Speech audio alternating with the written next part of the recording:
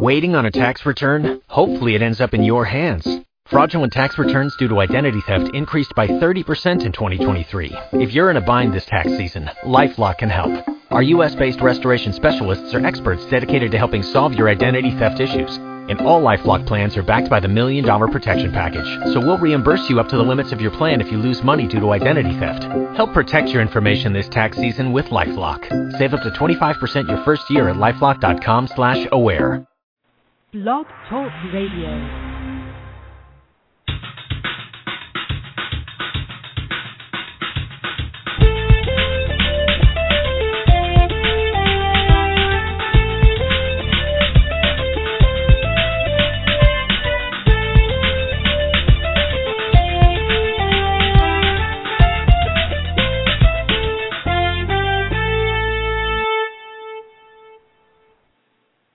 Welcome to Go For It.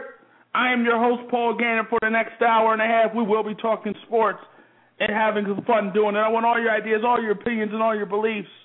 And, of course, as always, you will get a heavy dose of my opinion. If you have an opinion, the number to call, 646-727-3070. That's 646-727-3070. You can listen to the show at blogtalkradio.com/PGAN. That's blogtalkradio.com/PGAN. You can send messages to the show on Twitter at GoForItGan. And you can follow us on Twitter at GoForItGan, GoForitGant. Follow us on Twitter at GoForItGan. Send messages to the show on Twitter at GoForItGan. You can also send messages to the show via the chat room here at blogtalkradio.com/PGAN. We can chat it up, we can talk it up, and we can talk sports and have a good time doing it. Expected today to be joined by former Major League Baseball player Wes Chamberlain, and Wes has a new book out, In the Game. And Wes played 6 years in Major League Baseball, but played a long time in Japan as well. So he played a long time playing baseball. Didn't stop until about 2004. So the guy has played a lot of baseball. So we're going to talk to him about his new book, talk to him about what's going on with him now, and also talk to him about the 1993 Phillies. And 1993 Phillies, 30 years, 20 years since the 1993 Phillies were upon us. And wow, it's a long time. That was a crazy bunch of guys. If you were in the Philadelphia area, if you were a fan of the Philadelphia Phillies, you remember that. Truly, truly. I mean, that was an interesting time. The Phillies were fun. The 93 Phillies were fun. They were fun. They were a fun group. They didn't win, but they were fun. They got close, but they were fun. And I'm going to talk about that with Wes as well. Let's get started now. A lot of great day of sports. Great day to be alive. I mean, you have college football, a lot of great games in college football today. The SEC, I mean, is there a college football conference like the SEC? No, it's not. It's competitive. Each game is a battle. Each week, there's something different. Each week, I mean, these teams just beat on each other. They just beat on each other in the SEC. They just beat on each other. They really do. I mean, and this week is no different. Alabama and Ole Miss. You know, I mean, that's going to be big. Georgia, LSU, that's going to be big. I mean, it's just so much to watch. You got a lot of great college football today. Ohio State, Wisconsin. You know, just a lot of games to digest on this Saturday afternoon. Notre Dame, Oklahoma. I mean, it's a lot. It's a lot. A lot of great games in college football today. And it has to start in the SEC. Alabama, Ole Miss, that's going to be a big one. That's going to be a big one. Ole Miss, 21st in the country. Alabama, the number one team in this country. The number one football team, Alabama, the Crimson Tide. And the Alabama Crimson Tide, a lot of people are saying this is the first complete team that Alabama is playing. I mean, you look at Alabama, they play Texas A&M, but would you call Texas A&M a complete football team? Probably not. I mean, Johnny Manziel is Johnny Manziel. Johnny Heisman is Johnny Heisman. But guess what? There's not a defense there with the Texas A&M Aggies. Not a very good defense in Texas with Texas A&M. Just not. Ole Miss, they bring a defensive presence. They bring a team that plays defense. So that's going to be big. They actually play defense. Ole Miss, not like Alabama. Ole Miss plays defense. They play defense. And so it's going to be big. They're playing a complete team in Ole Miss. Should be interesting for Alabama. This might be even more of a test than Texas A&M, a game that had Alabama. I knew Alabama was going to win, and I knew the best quarterback in that game was not going to be Johnny Manziel because he was good, but A.J. McCarron, a two-time champion winner, a two-time NCAA champion winner. I mean, he's a winner. He's a winner. He's a two-time winner. 2 national titles for Alabama. A.J. McCarron's is big, and he's going to be big today for Alabama. I think it's going to be another test for Alabama, and I think this is going to be a test they pass as I see Alabama win this football game. I just think in Tuscaloosa, they're just a better football team. Home, having them home really, really helps. But the thing about Alabama is inconsistency on the offensive side of football. They had some inconsistency. It wasn't too great against Virginia Tech the first week of the season, and it wasn't really too great against Colorado State last week. One thing that's helped this Alabama team is special teams and defense, which has been scoring for them this season. That's helped them. But offensively, even though they're averaging 38 points a game, they have been inconsistent, and they have to be a little more consistent on the offensive side of football moving forward. They have to be more consistent on the offensive side of football moving forward. But I think this is a game they get it done today. LSU, Georgia, another big game. How about Georgia? I mean, Georgia has been in so many big games to start this season. I mean, big games in Georgia have been synonymous early in this season. And that tells you how tough the SEC is. That tells you how tough this conference is. I mean, Georgia started out with Clemson. And then the following week they beat South Carolina, and they beat North Texas last week, a little bit of a break from the tough schedule they had the past 3 weeks. But, I mean, you look at this team, the Georgia Bulldogs, they are playing some tough teams, and that's going to prepare them against LSU. Plus, being at home helps them. LSU's 4-0. LSU is big time, but LSU hasn't played the schedule that Georgia has played to this point. They haven't. They only played one ranked team, and that was TCU in the first week of the season. So they haven't played the type of schedule that Georgia has played. You have to say, advantage Georgia from the standpoint, Georgia knows what it takes, and Georgia has been up against some big-time teams. So I have to think you have to say, advantage Georgia. You have to say advantage Georgia. LSU's big time. Zach Mettenberger, big time. Big time. LSU, Les Miles, the Mad Hatter. It's going to be a big game for LSU. Can they do it? Can they beat Georgia in Georgia? That's going to be big. And this is going to be a big football game. I'm looking forward to it. LSU in Georgia. I mean, Aaron Murray, he's been going through it, man. He's been going through it, playing some tough teams. I mean, Georgia, with this game, will become the fourth team in the BCS era to play 3 top teams in the first 4 games. So, Georgia's been up against it. They've been up against it. Could it be a situation where, okay, they played so many tough teams that, they're beat up. They played so many tough teams that they just can't get up for it, or will it be a situation that since they played so many tough teams, they're prepared, They know what it takes to beat a tough team, to beat a big-time football team. That's what it's going to take for Georgia. They're going to have to get it done. And to me, it comes down to quarterback play. Mettenberger, Murray. Who is going to be bigger? Who's going to step up in this game? Who's going to step up and who's going to be larger in this game? I like Murray to be larger in this game. I really do. I think he has a lot to prove this season. And guys who have a lot to prove, in my mind, usually find a way to get it done. Usually find a way to get it done. I like Georgia today. It's going to be close. It's going to be big time.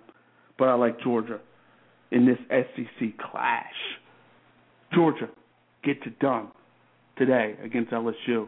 Murray is going to be big in this game. Murray is going to be big time in this football game. I give the nod to Georgia in this game, but we shall see. This is why you play the game. This is why you play the game. I can tell you what I think. I can give you ideas of why I think the way I do, but the reality is this is why you play the game. A lot of great college football to be played today. And in the situation in the Big Ten with Ohio State and Wisconsin, big game. Big game. Number 23, Wisconsin. Number 4, Ohio State. The return of Braxton Miller, though. Everybody's talking about Guyton. Everybody's talking about Kenny Guyton and the numbers he put up. And he's put up some numbers. I can't deny what Kenny Guyton has done to this point. No one can deny 13 touchdowns and only 2 interceptions. No one. No one can deny that. Kenny Guyton has been big for Ohio State throughout the course of this season. But my question is, who has he done it against? Buffalo, San Diego State, California, Florida, A&M. I mean, these are not the big sisters here. You're talking a lot of little sisters of the poor. So 13 of his touchdowns, 6 of his 13 touchdowns was thrown against Florida A&M. 6 of his 13 touchdowns were thrown against Florida A&M. Now, I'm not taking anything away from Kenny Guyton because 6 touchdowns is 6 touchdowns. But, there's been talk, okay, maybe they'll split some time or maybe Kenny Guyton keeps the job when Braxton Miller returns, which is expected to be today. I don't think you can do that. I don't think you can do that from the simple fact that you look at it, you look at this whole game, you look at this season, you look at Braxton Miller. Many talked about Braxton Miller in terms of a Heisman Trophy candidate. Many talked about Braxton Miller as a Heisman Trophy candidate. Kenny Guyton's numbers were good. 6 touchdown passes all in the first half against Florida A&M, but that is Florida A&M. That's not Wisconsin. I think you got to go to Braxton Miller. And I think this is Braxton Miller's team. You have to go to Braxton Miller, as far as I'm concerned. So I expect a big-time performance out of Braxton Miller today. And I expect a big-time performance out of Ohio State. And I think they roll. I think Ohio State rolls today against the Wisconsin Badgers. I really do. Though they have to stop Gordon. That's going to be big. Can they stop that Wisconsin rushing attack? Can you stop that Wisconsin rushing attack? And as far as I'm concerned, the first 4 weeks for Ohio State has been preseason football. Now it's time for the big time. Now it's time to play some conference games. Now it's time to beat the Wisconsin Badgers. And I think they get it done today. I want to go to the NFL now. And a lot of great games in the NFL. And I think the biggest game we have to look at in the NFL is probably Philadelphia and Denver. That's probably the biggest game tomorrow. That's the biggie. That's the biggie tomorrow. Denver 3-0 coming off an impressive performance against the Oakland Raiders. The Philadelphia Eagles 1-2 coming off a loss against Andy Reid and the Kansas City Chiefs. Philadelphia on a 2-game losing streak. The Eagles, I think, will make this close. The Eagles, I think, will make this competitive. But I just don't think they'll have enough to beat Peyton Manning and the Denver Broncos. Denver Broncos, to this point, have not made a lot of mistakes. Peyton Manning, zero interceptions.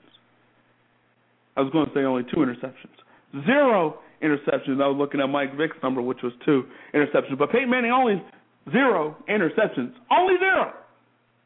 Only 0 interceptions for Peyton Manning. Meaning no interceptions for Peyton Manning. None. And to me, I watched the Philadelphia Eagles, and the only way the Philadelphia Eagles, in my mind, can win this football game is if they make Peyton Manning make mistakes. They have to force Peyton Manning into some turnovers. It may not even be Peyton Manning. On special teams, maybe they have to get a turnover. In the run game, causing fumbles, forcing fumbles from the wide receivers, forcing fumbles from the running backs. They have to do that if they want to win this game. They have to be opportunistic on defense. And I look at the Eagles, and they're not going to – they had a decent performance against the Kansas City Chiefs. Ultimately, the Kansas City Chiefs were able to get 5 turnovers, and that was a big reason why they won that football game. But San Diego really had a lot of success against the Eagles. Washington, in that second half, had a lot of success against the Eagles. And the Chiefs, Alex Smith was close to 300 yards, but he was aided by 5 turnovers. But even the Chiefs had had an impressive performance. Not impressive, but the Chiefs were able to move the ball on the Eagles. They didn't score touchdowns, but they were able to move the ball. Alex Smith was able to throw close to 300 yards. Now, this is a whole different animal here in Denver. You have, first of all, Peyton Manning is your quarterback. That's your quarterback, Peyton Manning. 12 touchdowns, 0 interceptions. That's all you need to know, how good he's been. 12 touchdowns, 0 interceptions for Peyton Manning.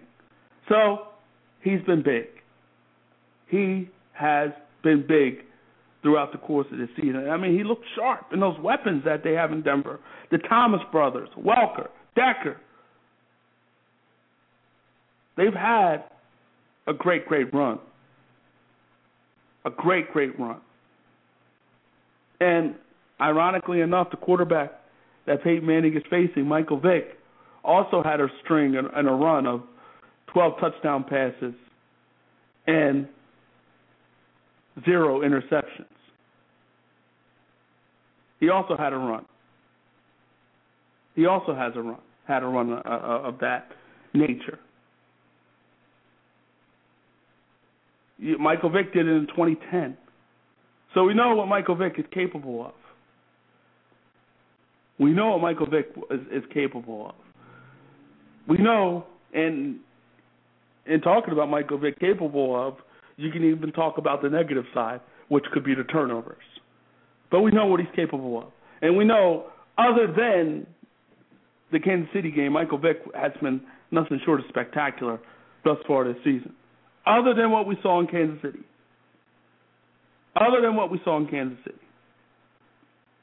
The key is, and people and teams are putting numbers up on the Denver Broncos. Teams are scoring against the Denver Broncos. They're scoring. They're putting some numbers up. Terrell Pryor had 281 yards. Terrell Pryor. Well, Michael Vick is a little better than Terrell Pryor. And granted, you have to look at it this way. That game wasn't really all that competitive. So he was forced to throw the ball a lot. But it was only 28 attempts. So I look at this Denver Broncos team, and you can score points on them. They're averaging close to 24 points a game defensively. They're giving up close to 24 points a game. Granted, they're scoring 42 a game. But they're giving up close to 24 points a game. Close to 24 points a game. And you look at this Denver Broncos team going for a record-setting 15 consecutive regular season win. you got to look at Denver and you got to say this is probably a determined football team based off of what happened last year against the Baltimore Ravens, where they were the better football team, and unfortunately, they lost the game. The reality is, as I say here all the time, in the NFL, the best team doesn't always win. The best team does not always win in the National Football League, meaning winning championships. And even winning games. This is the ultimate week-to-week league. This is week to week. 1 week you think you know this league, and then the next you realize you absolutely know nothing. I'm hearing this talk. I'm hearing some people saying that they believe the Eagles can win this game. I think the Eagles have a shot. I mean, I do think they have a shot. My concern is, can this defense, this Eagle defense, which is not very good, but I will say this, they played decent against Kansas City. But can this Eagles defense limit Peyton Manning? Can this Eagles defense limit Peyton Manning? I don't know. I mean, if you put a gun to my head, I had to say no. No, they can't. And actually, you really don't have to put the gun to my head because I'm just telling you flat out, I don't think they can. But here's what they have to do if they want to win. Turnovers, turnovers, and turnovers. And I'm not even talking interceptions. I'm talking because Peyton Manning has none. Doesn't mean he can't throw them, but at this point he has none. I'm talking stripping the football. Stripping the football. Maybe winning that third phase of the game, which is special teams. If you have wide receivers in space, going for the ball, stripping it. Turnovers, turnovers, turnovers is what they need if they want to win this football game. I think they could score with the Denver Broncos. But I have to say Denver Broncos have the better defense, but it might not be that much better.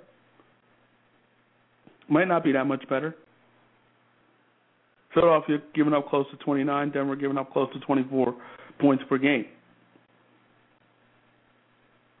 But one thing you have to say about these Eagles, they're moving the football. McCoy leading the league in rushing. They're moving the football. I think they'll be able to move the football tomorrow.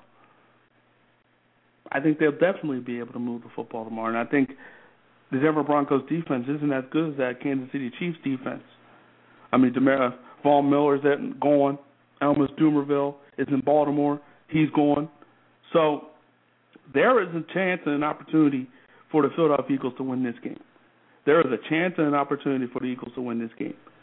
I'm not prepared to say that they're going to win this game. I can't say that. I won't say that. I think I'd be a fool if I did say that. But what I am going to say is I think the Eagles will be competitive. I think you're catching Denver at a great time, coming off a Monday night victory. Eagles having those 9-10 days to prepare for this football game. So having the necessary time to get themselves ready for this game. Eagles have more prep time. Broncos coming off a Monday night game against the Oakland Raiders. A lot of people are talking about the Broncos right now. I think this is a perfect time for the Eagles to go in there and get this victory. Not saying they're going to get it, but I think if this is that, the schedule makers have given the Eagles a little benefit here. You could argue they really didn't help the Eagles out too much when they had 3 games in 11 days, but I think they're helping the Eagles out right here, right now, with the Denver Broncos coming off a Monday night game. And Peyton Manning talked about it. You know, we're coming off a Monday night game. The Eagles have all this time to prepare for us. So I think it does benefit the Eagles. I think the Eagles are getting the Broncos at the right time. I just can't see it. I can see the Eagles competing. I just can't see them winning. But to me, it comes down to turnovers. You have to protect the football of your Philadelphia, and Michael Vick has done that for the most part, other than the Kansas City Chiefs game. He has protected the football. But I think the key here, if there's any key in this particular football game, the key here is if you're the Eagles, you have to turn Peyton Manning over.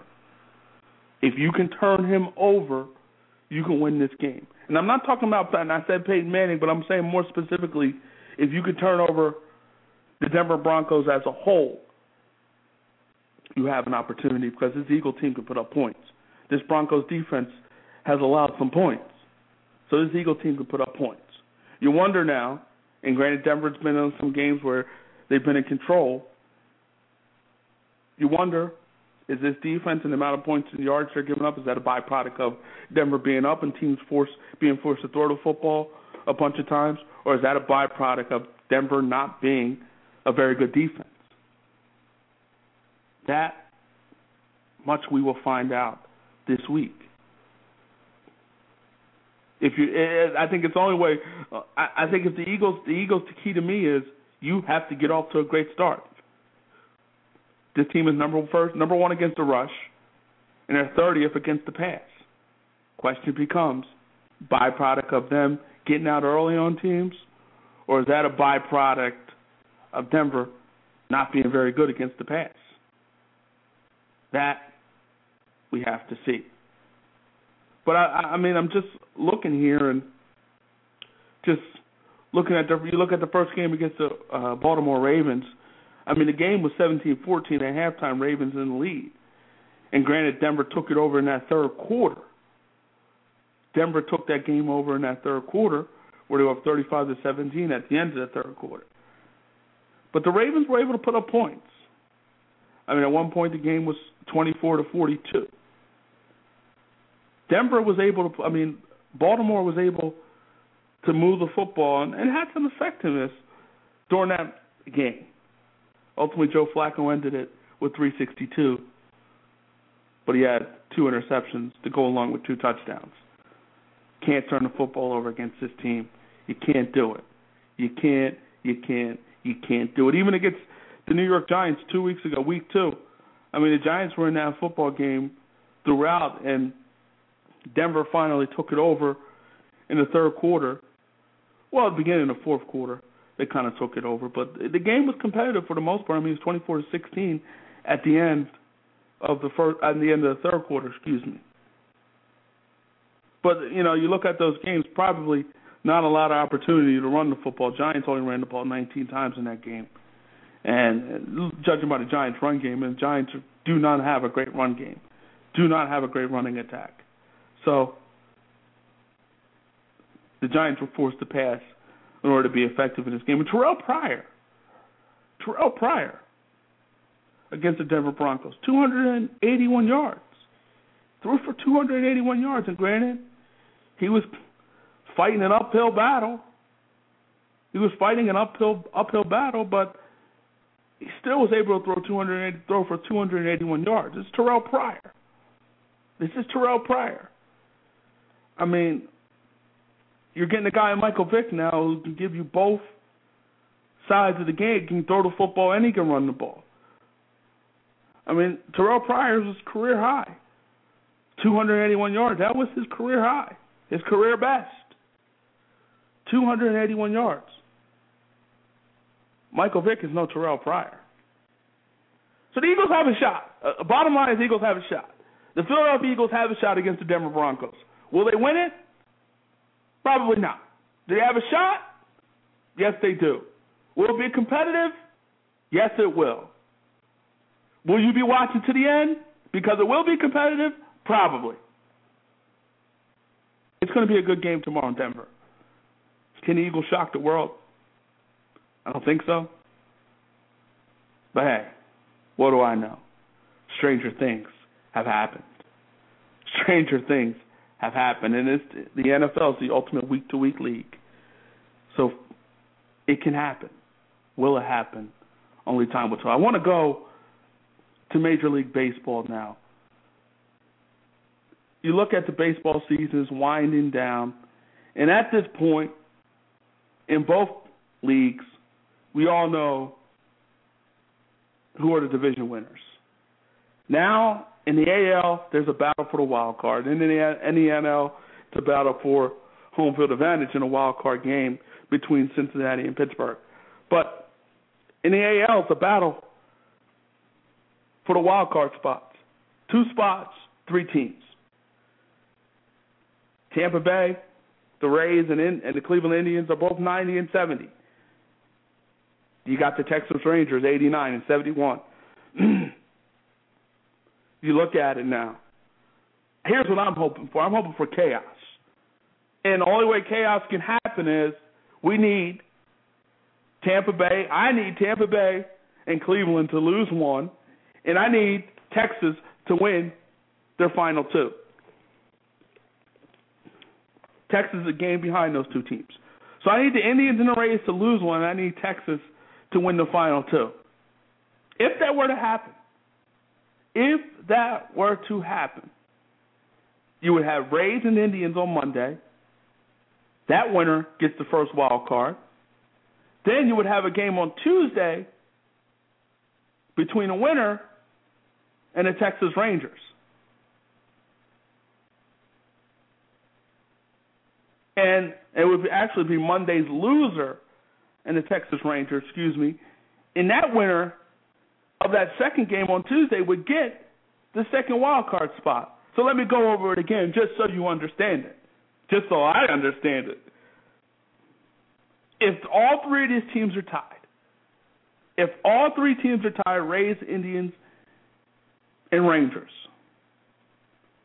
Monday's game would be Rays, Indians in Cleveland.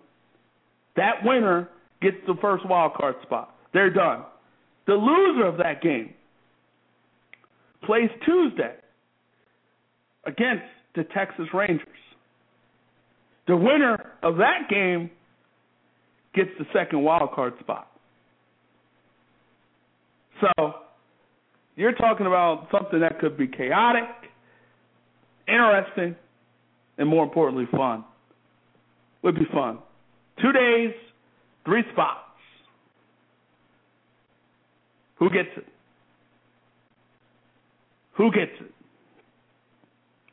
Well, I've been looking at this, studying it, to see what may happen. I don't think we're going to get that 3-game tiebreaker situation. I want it. I hope it happens. I'm begging for it, but I don't think we'll get it. But if it were to happen, oh, how much fun we would have. But I look at the whole situation now. And right now, bottom of the 4th in Texas, the Rangers are actually up 5-2. So far, they're handling their business. Top of the 2nd in Toronto, the Rays are up 1-0. So Toronto's not handling their business, doing what I asked them to do to make this game chaotic. And then we have a delay right now in Minnesota with the Twins and Indians. But I think the Indians win the final 2, and I think the Rays win their final 2. They lost last night to R.A. Dickey and the Toronto Blue Jays. Today, J.A. Happ on the mound for the Toronto Blue Jays. Escobar on the mound for Tampa. You have to say, not Escobar. Escobar's the shortstop. I can't even read. But J.A. Happ on the mound for the Toronto Blue Jays. Chris Archer on the mound for the Tampa Bay Rays. And you have to say, just based off numbers, advantage Rays. You have to say advantage Rays. But again, it's in Toronto. Toronto won last night. Toronto has nothing to play for. You never like to play a team that has nothing to play for. They're loose. They don't have a care in the world. Their only care is to destroy wild card hopes of Tampa Bay. Texas is handling their business right now. Handling their business up 5-2 early in that particular game. Handling their business. Handling their business. And Tampa Bay is doing it as well, up 1-0. How about, Tampa Bay, no fan support. You look at that team, the attendance numbers, one of the worst in the league in baseball. And they've had some good teams over the years, and no one's watching. No one cares. The stadium is not great, but even if they got a good stadium, you think people would actually come out. You look at the Miami Marlins. They have a beautiful stadium, state-of-the-art stadium. It's not bringing people out. It's a bad product. And even when the Marlins were good, people still weren't coming out. Even when they were winning World Series, people still were not coming out. Florida, you just don't appreciate your teams, I said. Tampa, you don't appreciate it. In Tampa. And in Miami, with the Miami Marlins, you don't appreciate your team. Maybe they should just take those teams out of there. The Miami teams and the Miami fan base is just not good. Going to the Marlins now, and it's just not good. You look at those Heat games, some of the empty seats, and you have the two of the best players in the game. You got the big three in Miami, and teams aren't coming out there. You want back-to-back fans, I should say, aren't coming out there. You want back-to-back titles, and you're not getting the big-time fan support in Miami with the Marlins. Come on, Miami. You won all those titles even with the Miami Marlins, formerly the Florida Marlins. You won 3 titles. You won all these titles. Again, no one cares. No one cares. And then you have the Tampa Bay Rays, who've been a very, very good product over the years. No one's going out there. No one's watching. Miami, Tampa Bay, you don't deserve those teams. I know a lot of cities in the Northeast, New York, Philadelphia, who would love to have the teams that you have in Tampa, the team that you have in Tampa. And I know the stadium stinks, but you're not supporting a good product. It's a good product. Your team is good. Even when the Phillies were playing in the Vet, back in 1993, they filled the Vet. And the Vet was a dump, the ultimate dump, the dump of all dumps. But they filled it. Fans came out in droves to see the Philadelphia Phillies. Lenny Dykstra, Dutch Dalton, and those boys, Crocky. They came out in droves to see him. No matter how bad the stadium is, they came out and supported because it was a good product. You have a good product in Tampa Bay. You had a good product in Miami. You're not supporting it. And Miami, there's no excuse in Miami. And granted, the ownership has not been good in terms of just selling off everybody. But guess what? Ownership in Miami with the Marlins, when they went for it, they actually won it. But they lost some money in the process, and they weren't willing to do that anymore. They got a new stadium. Beautiful downtown stadium in Miami, and no one is going to support them because it's a bad product. And even if it was a good product based on history, I don't think anybody would be supporting it anyway. I don't think people would be supporting it anyway. It's a bad stadium. Bad product.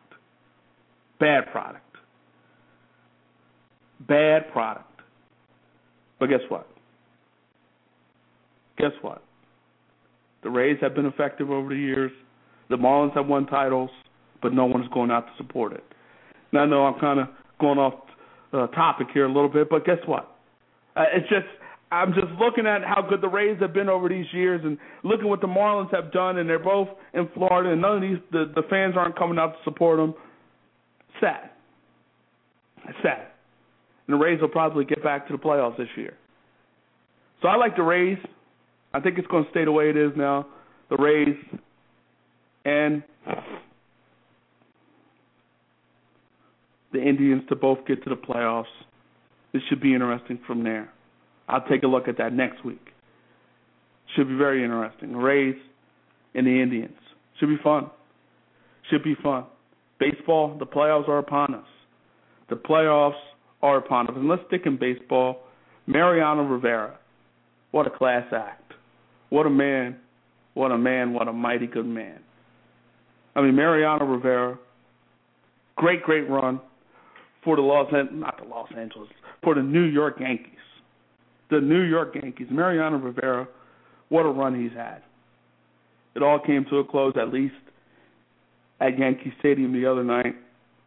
Derek Jeter, Andy Pettitte came on in,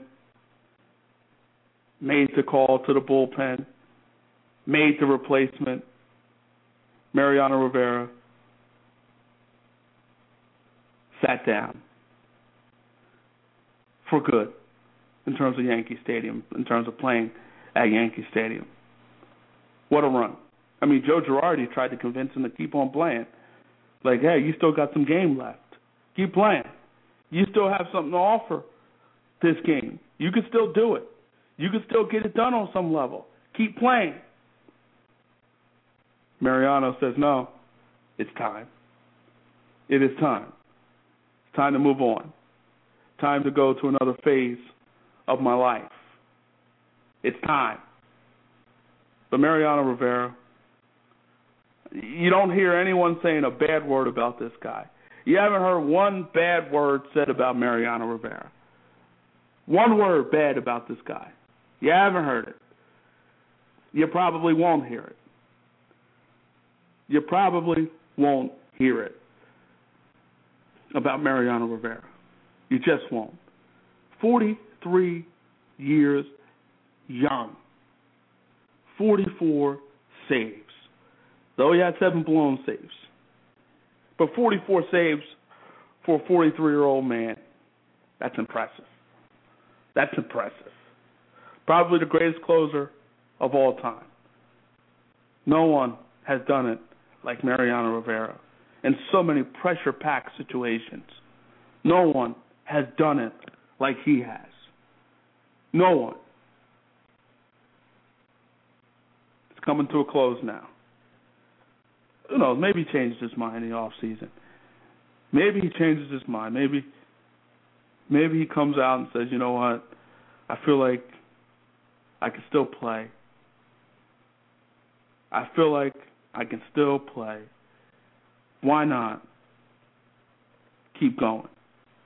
And the thing about life, sometimes you have to know when to let it go.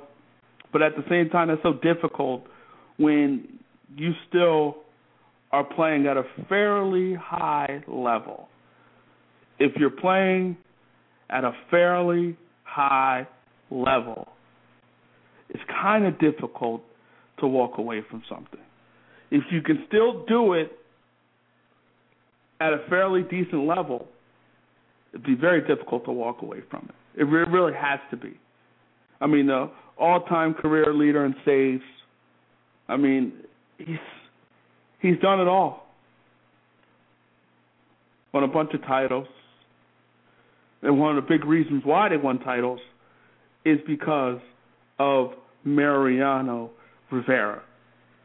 It's because of Mariano Rivera. He's one of the reasons, big reasons, why the Yankees had the dynasty that they had in the 90s. One of the big reasons that the Yankees were dominant is because when you got to the ninth inning and you handed the ball over to Mariano Rivera, more often than not, you won. You won. When you handed it over to Mariano, it was done. It was a done deal. And for 5 World Series, they handed it over to him, and he won them all. He's won 5 championships.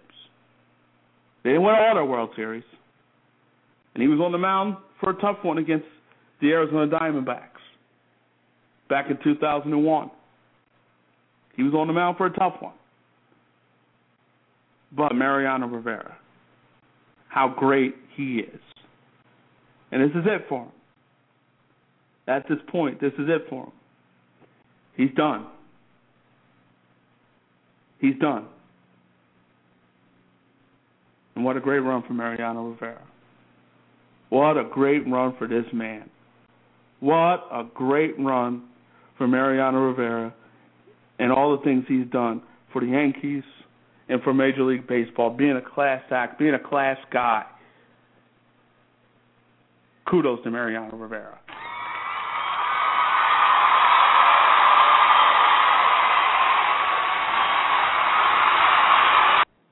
It wasn't great to see, and I'm not a Yankees fan, but it wasn't great to see Andy Pettitte and Derek Jeter going out there. You got to look at it, just look at it from the moment. It was a great moment, a great, great moment. Two guys who were a part of that era, that Yankee dominance, Andy Pettitte and Derek Jeter, made the final pitching change for Mariano Rivera in New York. That was it for Mariano in New York. He wants to play center field. I hope the Yankees give him an opportunity to do that. He wants to play center field one time in his career. And better be careful what you wish for, because he ultimately tore his ACL shagging fly balls in center field. So you better be careful. Be careful what you wish for. But he wants to go out and play center field. And I hope he gets the opportunity. Why not? Give him an inning. Give him an inning. Give him an inning in center field. Why not? He should go and get that inning in center field. He should get that inning in center field. I hope he gets it. I really do. We'll see what happens. But what a great career for Mariano Rivera. Let's stay in New York now. Let's stay in New York. Robinson Cano. Reports are Robinson Cano wants a new contract. And the contract that he wants, make sure you're sitting down, 10 years, $305 million. 10 years, $305 million. Cano's been great. He's been great. He's been great. I mean, the guy over the last 5 seasons, 28 home runs, 102 RBI. Career, 309 hitter. He's been great. He's been great. But you give this guy 10 years, you'll be kicking yourself on the back end. You'll be absolutely kicking yourself on the back end. Slapping yourself in the face. The Yankees are slapping themselves in the face for what they did for Alex Rodriguez, $275 million. They're kicking themselves in the face for that. The Anaheim Angels are kicking themselves in the face for Albert Pujols, $240 million. I mean, I'm looking at here, and, some of the teams, you look at Joey Votto. I'm here at ESPN.com. Joey Votto, first 4 seasons, his average, 312, 29 home runs, 96 RBI. After $225 million contract. After 10 years, $225 million, the numbers have dipped. The home run numbers have dipped. The RBI numbers have dipped. Troy Tulowitzki, 10 years, $157 million.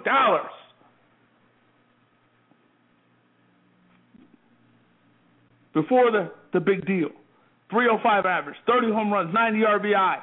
After 304 average is about the same, but the home run numbers are down. The RBI numbers are down. Wow.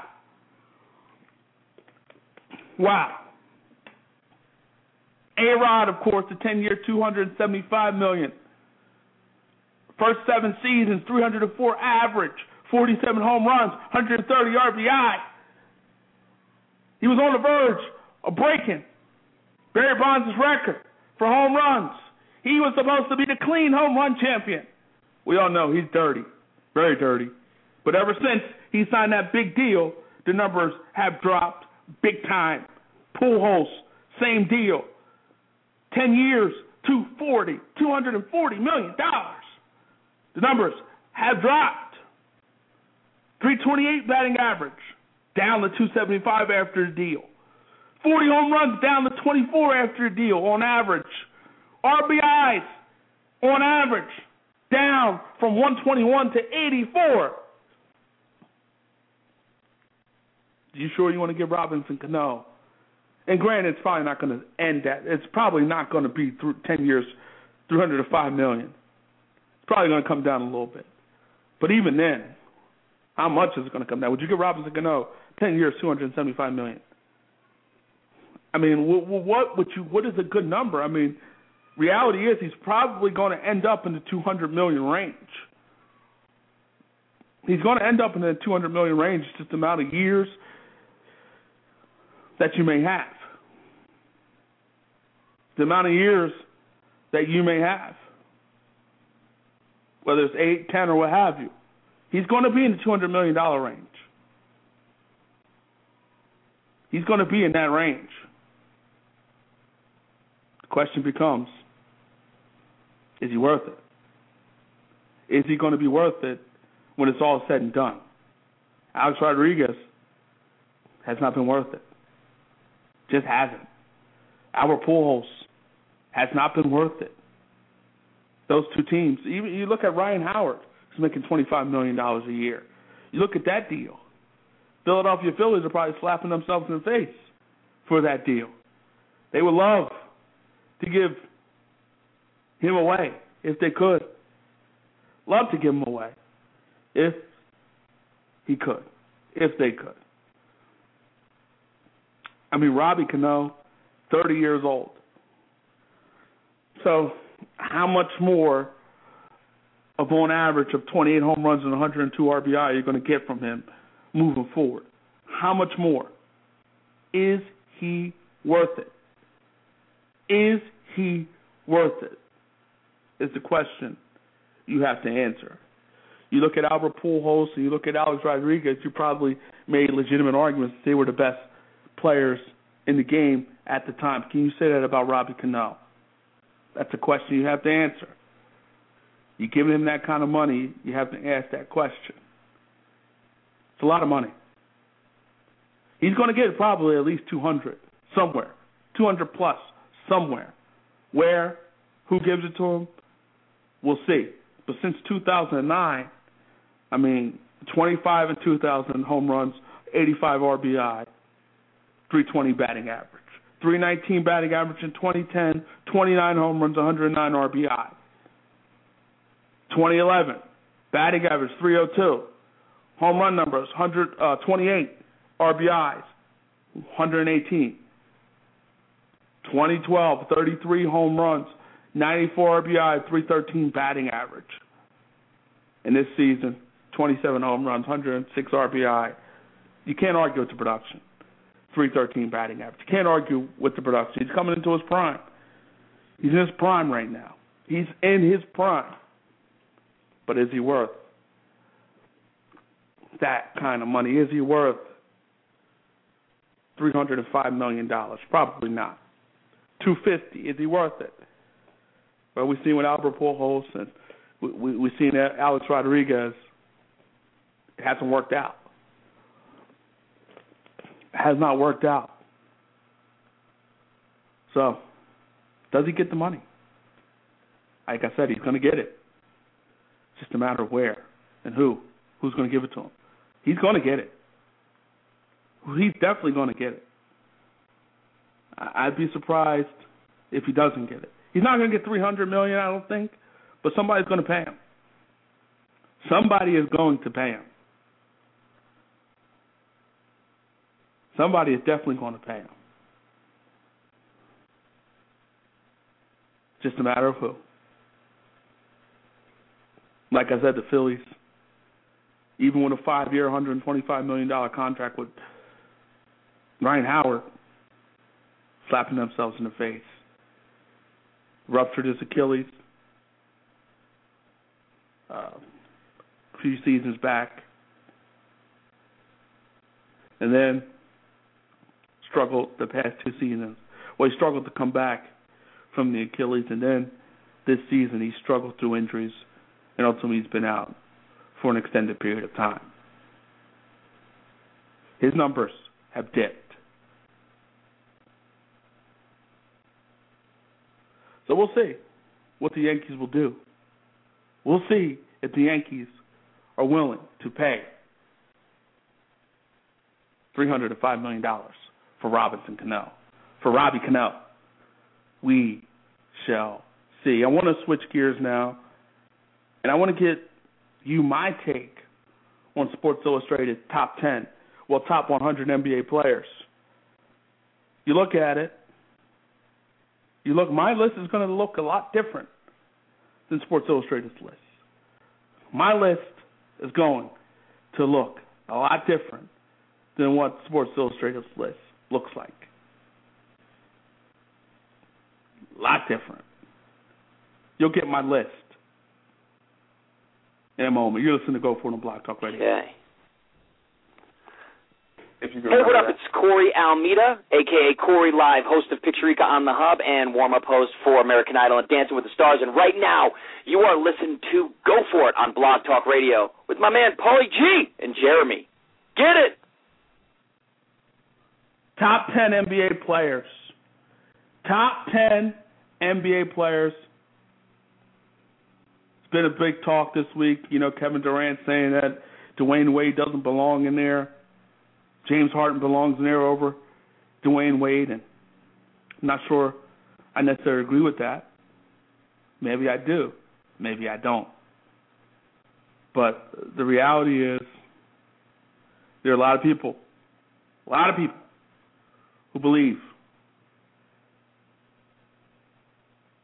that Dwayne Wade is not a top 10 player. Y'all must have forgot. Y'all must have forgot what Dwayne Wade has done over the years. You must have forgot that he's been on back-to-back title-winning teams. Granted, he hasn't been the number one guy. He hasn't been the guy, but he sure was a few years back when he won in the 2006 against the Dallas Mavericks. He was the guy. He was one of the big reasons why. Shaq was still a big-time player, but Shaq wasn't the L.A. Lakers Shaq. And the reason they were able to win those NBA Finals is Dwayne Wade. When healthy, Dwayne Wade is still big time. When healthy. That's the key word. When healthy. He has not been healthy the last 2 playoff runs. But he's been healthy enough to put up some big-time efforts to get the Miami Heat over. Here's the Sports Illustrated top 10. LeBron James, number 1. Can't argue with that. Kevin Durant, number 2. And I know Sports Illustrated, they have various criteria for why they pick their list. My criteria is very simple. Who would I want to have on my team? Who would I want to have on my team? Bottom line. Who would I want to have on my team top 10-wise? Sports Illustrated's top 10. We look at it again. LeBron, number 1. No arguments. Durant, number 2. Really can't argue with that. Chris Paul, 3. I think that's when my list starts to change a little bit. Parker, my list changes there. Westbrook at number 5, Tony Parker 4, Russell Westbrook at 5, Tim Duncan number 6. I don't think I'm keeping Tim Duncan in my list. As a matter of fact, I know I'm not. In my top 10, he's out. Dwight Howard's at 7, Dwayne Wade's at 8, Kobe at 9, Carmelo Anthony at 10, and on the outside looking in of the top 10, Curry at 15, Gasol at 14, Love at 13, Kevin Love, Derrick Rose at 12, James Harden at 11, Nowitzki at 16. You look at that, if you were to make that list, say what? 3 years ago, Dirk would be in the top 10. Dirk would have been in the top 10. You look at that list 3 years ago, Derrick Rose would be in the top 10. So these are guys who would have been in the top 10 if you looked at the list a few years back, 3 years ago to be exact. Those guys would be in the top 10. James Harden, 3 years ago, or even last year, 2 years ago, he wouldn't have been in your top 10. Probably would have been in your top 20, but wouldn't have been in your top 10. Here's my top 10. I do put James Harden in there at number 10. James Harden goes in there at number 10. I take Tim Duncan out of my list. Tim Duncan is not Tim Duncan of many years ago. He's just not. He's still solid, but he's not the best player on the San Antonio Spurs. Tony Parker is the best player on the San Antonio Spurs. And Tim Duncan's had his moments, but if I said right now, if you're a general manager and I offered you James Harden or Tim Duncan, who would you take? You'll probably take James Harden, especially after what we saw last season out of James Harden. But my top 10, I have James Harden in there at number 10. I have Dwayne Wade in there at number 9. I have Tony Parker in there at number 8. I have Melo in there at number 7. I have Chris Paul there at 6. Westbrook at 5. I'd rather have Westbrook over Chris Paul. What does Chris Paul want? What does Chris Paul want? I'd rather have Westbrook. Give me Westbrook. I'll take Dwight Howard there at 4. Say what you want to say about Dwight Howard. On a bad back, he still put up big-time numbers last season in terms of rebound numbers, even scoring. Average double-double, and still what led the league in rebounds. I'm going with Dwight Howard at number 4. Kobe, even though he's coming off an Achilles, at number 3, I'm still taking Kobe Bryant. Until Kobe Bryant shows me that he's dipped, and he's not the same player, but he's still Kobe Bryant. He's still putting up big-time numbers, and he's still a guy. If I had to pick as a general manager on my roster today, even today, I would take Kobe Bryant on my roster, most definitely. Kevin Durant at 2, and, of course, LeBron James at 1. So I took out Tim Duncan. I added in James Harden. I moved Melo up. Moved Chris Paul down a little bit. Moved Westbrook up. Moved Tony Parker down a little bit. Moved Wade down a little bit. And I come up with my list. Dwight Howard again. He led a team to the NBA Finals. He led the Miami Heat to the NBA, not the Miami Heat, the Orlando Magic to the NBA Finals. He did it. He did it. His performance, his play was one of the big reasons. That was his team. He was the guy for the Miami Heat. He was the guy for the Miami Heat. And one of the reasons the Miami Heat, I keep saying the Miami Heat, Orlando Magic, excuse me, so caught up in the Heat, but the Orlando Magic, one of the reasons the Orlando Magic got as far as they did was because of what they got from Dwight Howard. That was his team. That was his team. Back in 2008, that was his team. That was his team. 2009, excuse me. That was his team. That was his team. And I said 2009. It's actually, yes, 2009. That was his team. And he was one of the big reasons why they were able to get to the NBA Finals. It was his team. It was his team. And we forget how good Dwight Howard was and is. We forget about it. We forget about it. We forget about it. We forget about some of the things Dwight Howard has done. He is, in my mind, a top 10 player. He is a top 10 player, and as far as I'm concerned, he's one of the better players in this game. Still the best center in football. Still the best center in this game. Still is. Still is. Doesn't change, as far as I'm concerned.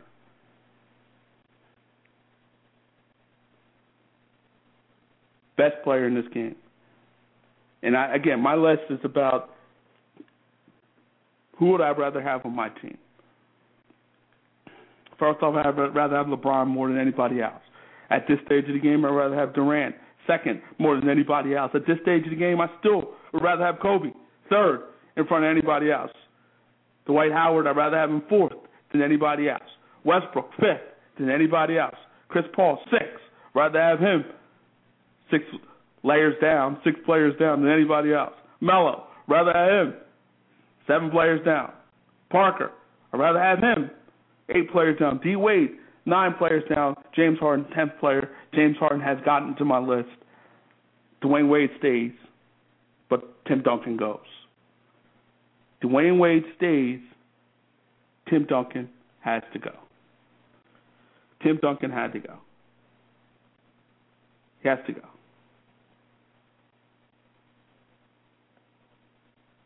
Timmy's big, has been big time, but he had to go. He had to get out of my list. Had to get out of my top 10. Had to get out of my top 10. I mean, you look at Tim Duncan over the last 4 seasons. 2009, 2010, 17 points per game, 10 rebounds a game, double-double. But hasn't the average a double? And granted, he was close to a double on average last season, 17 and 9.9, so you can basically say 17 and 10. But he hasn't been a double-double guy over the last 3 seasons. Has not been a double-double guy over the last 3 seasons. He's big time, but I can't put him in the top 10. I can't. I have to take him out. I have to take him out. I have to. And granted, I'm putting James Harden in there off of 1 season. I am, but that 1 season was a tough, big-time season.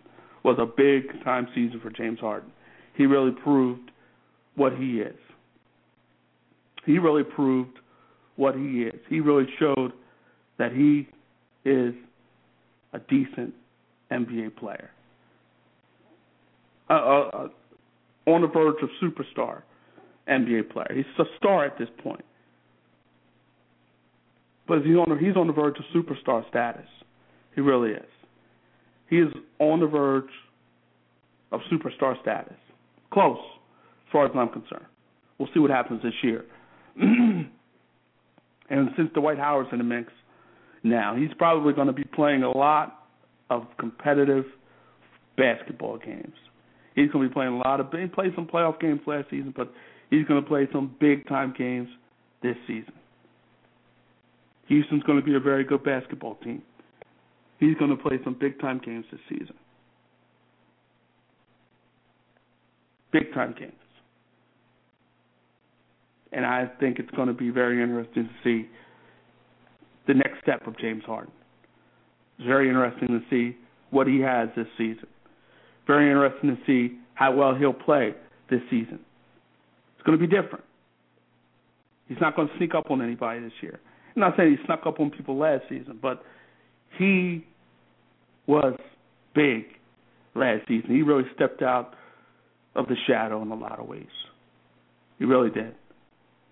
He stepped out of the shadows in a lot of ways. Should be interesting what happens with James Harden this season.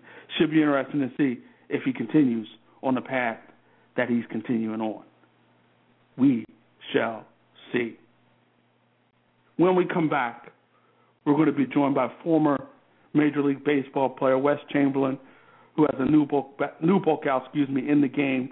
We're going to talk to him about that new book. You're listening to Go For It on Block Talk Radio. Hello and welcome to Go For It. Donald Faison. Your Knicks have the best chance out east, though. I will say that. The Knicks have the best chance in the Eastern Conference to beat the Miami Heat. And the Knicks have had some success against the Miami Heat in the regular season, but that doesn't mean anything when the playoffs come. When the playoffs come, it doesn't mean anything. I was trying to throw you a bone, man. I was trying to get your hopes up. Come on, man. I'm a realist too, man. Actor Robbie Jones. Well, we know that you can marry women. We've seen you have a pedigree. We see what you can do.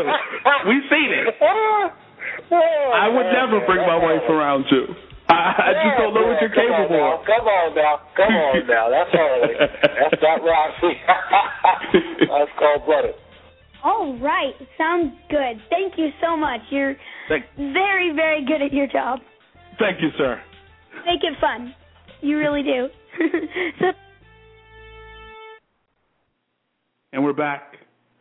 We're going to bring in a guy now, 6 Major League Baseball seasons out of this guy. I remember him with the 1993 Phillies, and I'm a Philadelphia guy, and I remember him with the 1993 Phillies, and I remember that team. I have so many fond memories of those 93 Phillies. Though they didn't win, they got close. They didn't win, but they got close. They should have won. Game 4 of the World Series still bothers me to no end. They should have won. They should have won that series. They really should, but it didn't happen. It is what it is. Let's bring him in now, a guy who has a new book out in the game, former Major League Baseball player, Wes Chamberlain. Wes, how are you, man? Hey, how's it going? I'm doing fine. What about yourself, bro? Doing well. Thanks for joining us. Thank you for having me. Thank you. Wes, you have a new book out, In the Game. Tell us about it. Yeah, it's a new biography about myself. It's in a 3-part form. This is part 1, In the Game. The book is a biography. You know, I've been talking to people, and you know, for probably, I want to say roughly every time I have a conversation, being you know, the type of person I am, someone who's always getting around and say, well, man, you should write a book. So you know, I was like, oh, you know, I never thought about it. So I mean, just up until a couple of years ago, well, a year and a half, because it took me a year and a half to print it, but I was through with it with about 6 to 8 months. So, and just went on ahead and went through some final little things, because everything I did it by myself through my book coach instructions. So, you know, it's out. It's part 1 of a 3-part series of my life, and you know, I just want to share that with everyone. So what made you put it in 3 parts? Why the 3 parts? Well, it's something like that the book coach instructs us. You know, like in this age, everybody's at a fast pace, Paul. So, you know, I took it to heart. You know, like I'm saying, that's why I got a book coach. That's why I bought a book, read it just like a kindergarten, you know, and did all the steps and everything like what she say. You know what I mean? And in our day of age, we're not like that as a society. Everybody wants this instant thing, you know, this microwave thing. And as the points, as I was reading those points in her book, and as I followed the steps, when I went to the library and saw people's biography, you know, it was true. I mean, you know, you can't put it all. You can put it all in one book, but no one's going to sit there and read 400 pages, 300 pages. You know what I mean? So she, you know, instructed to do it in 100 pages or less, and hey, do it in 3 parts. Do your bio like that, and then this will help you form your writing skills and help you become an author and a writer of many books to come. And I was like, wow, if I do that, and as I started doing it, I mean, there's a lot of things that have come up, that ideas that I could come up for the future reference after I do the book. So that was the reason why I did it in 3 parts. Now, you talked about your writing improving over time. Where is your writing at this point? Where do you see yourself as a writer? Well, I'm just beginning. You know, I'm at what I want to say Bill Murray said, take your baby steps. And what about Bob? So, you know, this is me. You know what I mean? I'm not. I'm open for all suggestions and everything. I mean, because it's just like life, you know. Whenever you start something, I mean, I ain't perfect and I ain't perfected, but I mean, hey, you got to start somewhere. So why not start? And then, hey, being a writer, you can live any way you want. I mean, I ain't got to be locked down. You know what I mean? So, and I want to start traveling in my. I don't want to be sit back being bored, man. So hey. Right. You be the judge of it. Now, I see you laughing. What kind of feedback have you gotten to this point? So far, so good. I mean, it's from the ones who've read the intro on Amazon. You know, the theses, the introduction, the acknowledgments. I mean, I've got some really, it's some prizes. I mean, people really like took to the writing. So I'm really shocked. I'm really surprised myself that it's positive, more positive than any negative. Now, what about your life makes it so exciting? Obviously, you played in the Major League Baseball for 6 seasons, but why would somebody want to pick up this book and read about Wes Chamberlain? Well, this book is to motivate, mentor, and to be a testament to anyone who reads it. And, and hope to encourage you when things ain't going well or is planned in your life. I say, look at me. Why not you? If it could happen to me, why not happen it for you in life? And I want to be able to give back. And this is my way of giving back. So many people have blessed me along my way, and this is my way of giving back, so that I can, stay in contact with people. You know what I mean? Stay in, and not looking for, not looking to be the best writer or the best seller, but if that comes, and that's the same way that you have being an athlete. Your goal and your dream is to become a professional athlete, but all the Hall of Fame and the All-Stars and things like that, you're not really planning to do that, even though some people, shoot for it. But, hey, my goal was just to make it in life, just to make it to the major leagues, to where the odds was 1 billion to 1. So that's the same thing I would like to do. We're talking to former Major League Baseball player Wes Chamberlain. When did you realize in your life that being a Major League Baseball player was a legitimate option for you? Well, it's what I wanted to do. So, when I first went to Comiskey Park to see the White Sox play, bam, I saw the men down on that field in that stadium. It was like, wow, I want to do that. So that was already like in sketch, in my heart. I wanted to do that. So now it's just going through life, growing up and just, learning how to play the game and just dealing with everything that comes with everyday things, but really focusing on this is what I really want to do. How do I do it? So, like I'm saying, writing a book was just like just looking back on my steps of going through grammar school, high school, and then trying to get a scholarship and, better yourself on in life and put yourself in the best position that you can move forward after growing up seeing a lot of other guys, athletes before me, going off to college and getting drafted out of high school. Hey, I could do that. And that's how I just, when you start seeing certain things come to pass, and it just encouraged you yet even more to keep pressing on. So that's when I knew it. That was when I was really ready to pursue the dream. What's the highlights of your career? 6 seasons in Major League Baseball. You've been to a World Series.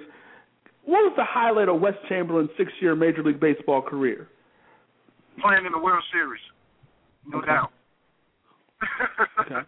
It doesn't get better. It don't get better than that, man. The ultimate would have been the one to win the World Series, but hey, I'm just thankful and grateful. That's it. And let's go to that '93 season, and that Phillies team, a very interesting team. You had a lot of characters in there: Dykstra, Dutch Dalton, Tommy Green, Danny Jackson, John Kruk. So many different cast of characters with that particular baseball team. Any funny stories that come out? What was the highlight? Any highlight of that particular year? Well, I was doing a show yesterday with Mascaro Radio. Mark Mascaro, Chris Mascaro, and Dutch Dalton has a saying that he just brought me enlightened with, and he was saying the best things can't be told, right? Those are the sayings.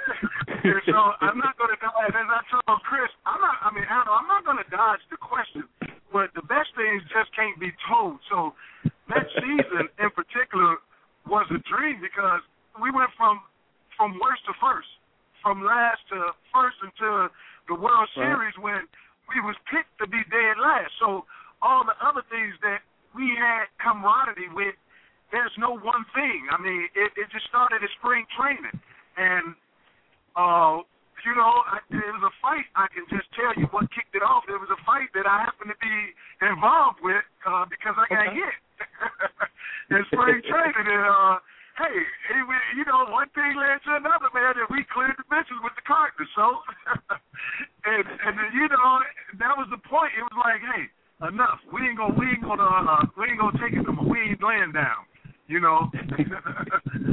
so, and that's just the way it happened, man. Hey, that's just the way it happened. Now, do you keep in contact with any of the guys from the '93 team? Well, sparing often. I mean, we just had that reunion this year, last month in August. So that was awesome. 30 years. But 20 years.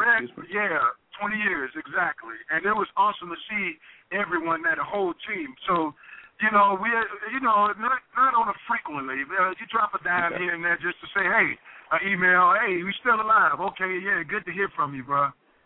God bless. But not on a regular basis. Okay. 93 World Series, Game 4. You guys up in that particular game. Ultimately, you would lose 15-14. You still watch that game? Have you watched that game? Nah, I haven't watched that game. I mean, don't get me wrong. If it comes on, I'll definitely watch it. But I mean, hey, it is what it is, man. And some things, it hurts, but I mean, hey, you can't pin it on that. I mean, because we still had another opportunity, and then that loss. So, I mean, that's what the series is all about. Right. Because, I mean, you can't pin it on one game, Hey, you got 4 games to do it in 7 chances. I mean, hey, the best team wins, and, hey, the best team won on those games.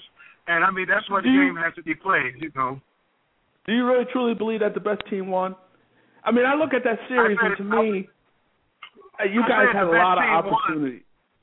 Go ahead. Well, Paul, I think the best team won on that day. Okay. All right. Yeah, on that day. Now, granted, I mean, we felt that we were the best team. But what I'm saying is that the game has to be played, and so the errors, all the things that you have to do to win the game. I mean, and that's what I love about the game. Yeah, like I'm saying, they were defending world champions, and that's the first time they won back to back. I mean, so. Hey, we weren't even picked to be there. So, like you say, I don't feel the best team won, but the best team won on that day. Right. To take nothing away from Joe Carter and them. We're talking to former Major League Baseball player Wes Chamberlain. He has a book out, In the Game. Make sure you go get that great, great book. Now, Wes, real quickly now, 1993 Game 6, Joe Carter hits the home run. What's your reaction once the ball goes over the fence? Take us through it. I just sat there. I just sat there. Right. And I was numb. I was numb. That's how I was. I didn't move. I mean, it's like I was looking at them celebrate, but I didn't see them celebrate. Okay. I guess you could say I was like a deer in the headlights. Right. Now, when that comes, go ahead. Go ahead. I said, well, I'm pretty sure there was quite a few guys like that, too. A lot of us that was sitting in my section. I mean, we just couldn't believe it. Yeah. Now, every time that comes on TV, do you turn your head? Oh, no. Okay. I mean, no, I don't. I mean, it's an honor. You talking to a kid from the streets of Chicago, man. Right. I mean, and it's, like I said, I mean, I'm reminded by LeBron's speech after he won that second title. He's like, I'm not even supposed to be here. What are the odds of me standing here? And here I am. So I'm grateful, and I'm giving God all the glory and all the praise, which is also in that book, because the book is also an accessory to the Christianity religion that I live today. So, I'm grateful, because that right there to be a part of, no one can take it away. Hey, my name is in the books. And it's awesome, You got Hall of Famers who never played in the World Series. So that's another thing. So I look at it from everything from a positive perspective. Yeah, we lost, but yeah, it was great. Okay. You talked about your religion, Christianity, how important it is for you. And I'd always like to ask this philosophical question, because I truly do believe that God does care who wins games. To me, I think it does matter. I know a lot of people say it doesn't matter to God. It's just a game. To me, it does matter. Your opinion on that? Well, I mean, sometimes there's a word to say all things work together for the good to them that love God. And so, it's why do bad things happen to good people? Or why do the good die young. You know what I mean? We have these questions and we don't get no answer. But see, according to God, God knows all. He sees all and he knows all, but it's according to your faith. So by losing that game, you know, I can say, why did we lose? Why did we do this? Why is that? But I could take it and say, okay, so we lost. And, hey, I can still move on with my life and make something else out of it. I'm on the losing side, you know, because in games, everybody's not going to win. There's a loser and there's a winner. Right. So I look at it from that way, from the Word of God, to say all things work together. Because somebody who might drop dead, you know, at 40 years old, why did that happen to him? He was in excellent shape, and he had a massive heart attack. And that just happened to my brother-in-law 2 weeks ago. And so what I'm saying is that, yeah, you know, so, I mean, it's kind of why, but I'm not going to say why, because I'm just going to say, Lord, you know all things, and I just ask for your strength, and I need your peace to help me in this grieving time with my wife, because, Lord, I don't know why. And I ain't going to get that answer from nobody right here, but I can only take it to God in prayer. So, and that's just keep on working it and keep on believing it, the positive side of it, Paul. The book is called In the Game. The author is Wes Chamberlain. Now, Wes, where can fans find information about this great book that you have out right now? It's at Amazon.com. And so, you right now, I mean, I put it on there by following the book coach instruction. I am going to do a print on demand. I'm going through some marketing setups right now because the thing is that from the instructions is to get it going online first. Get it going, and you know, because the number one thing online that sells are books, according to instructions. And as I start doing the homework and the research, she ain't been wrong yet. Her name is Judy Cullen. You know, she's and I'm promoting her because I can get royalties also by promoting her. So, you know, I mean, hey, the proof is in the pudding, man. Definitely. Wes, pleasure talking to you, man. Wish you nothing but the best of luck. Let's do this again. Well, hey, I'm hoping, man. It was great to be a spontaneous response from you. So I thank you very much. I thank God.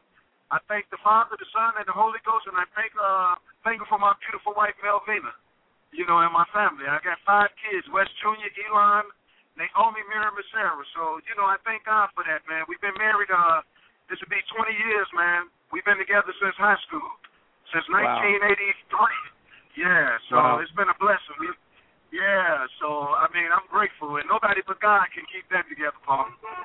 So you've been married for 20 years, right?